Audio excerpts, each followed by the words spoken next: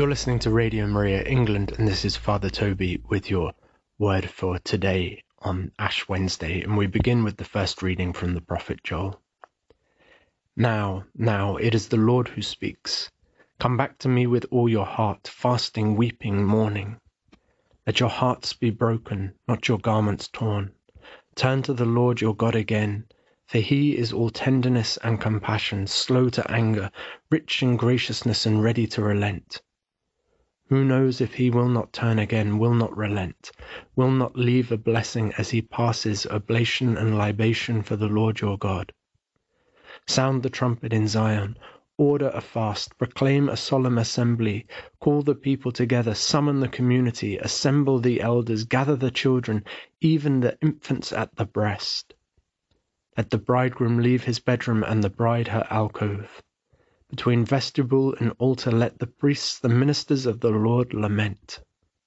Let them say, spare your people, Lord. Do not make your heritage a thing of shame, a byword for the nations.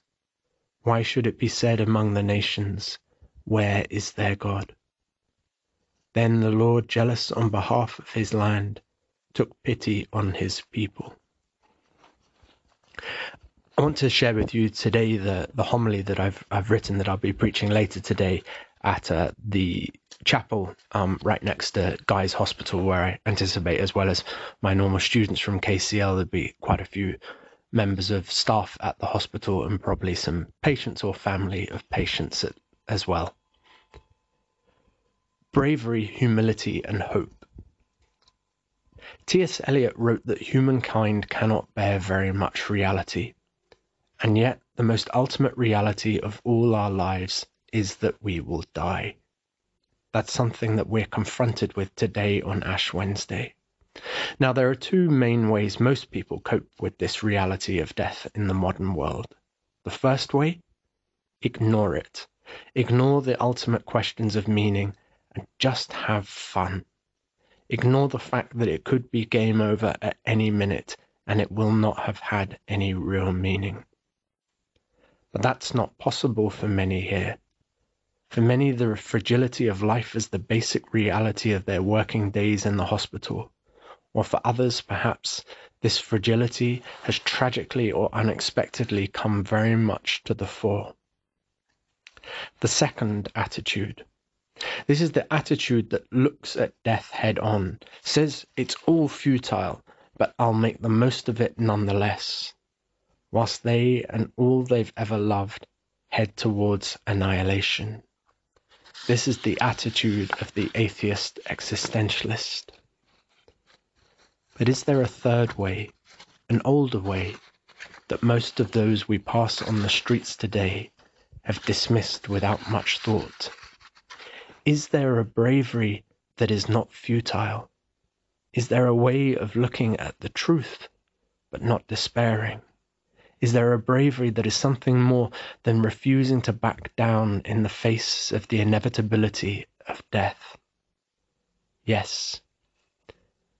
To be at church on Ash Wednesday, to be listening in to a service on Ash Wednesday, to be listening in on Ash Wednesday, to be listening to the priest impart the ashes on the forehead of those at Mass with the solemn words, "Remember you are dust, and to dust you will return."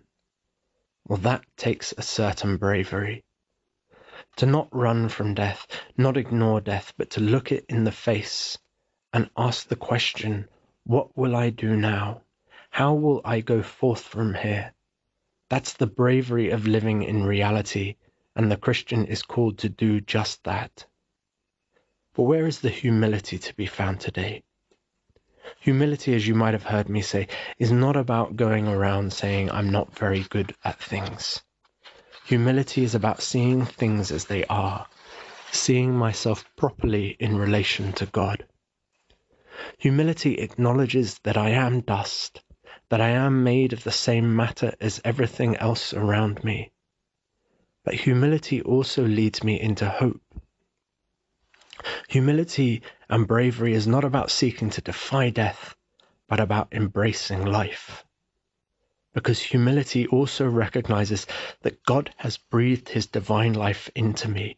Yes, to dust my body will return, But I am not just a body, and Jesus has risen from the dead, body and soul. Jesus has died for us, and yes, we will inevitably follow him to the grave, every single one of us.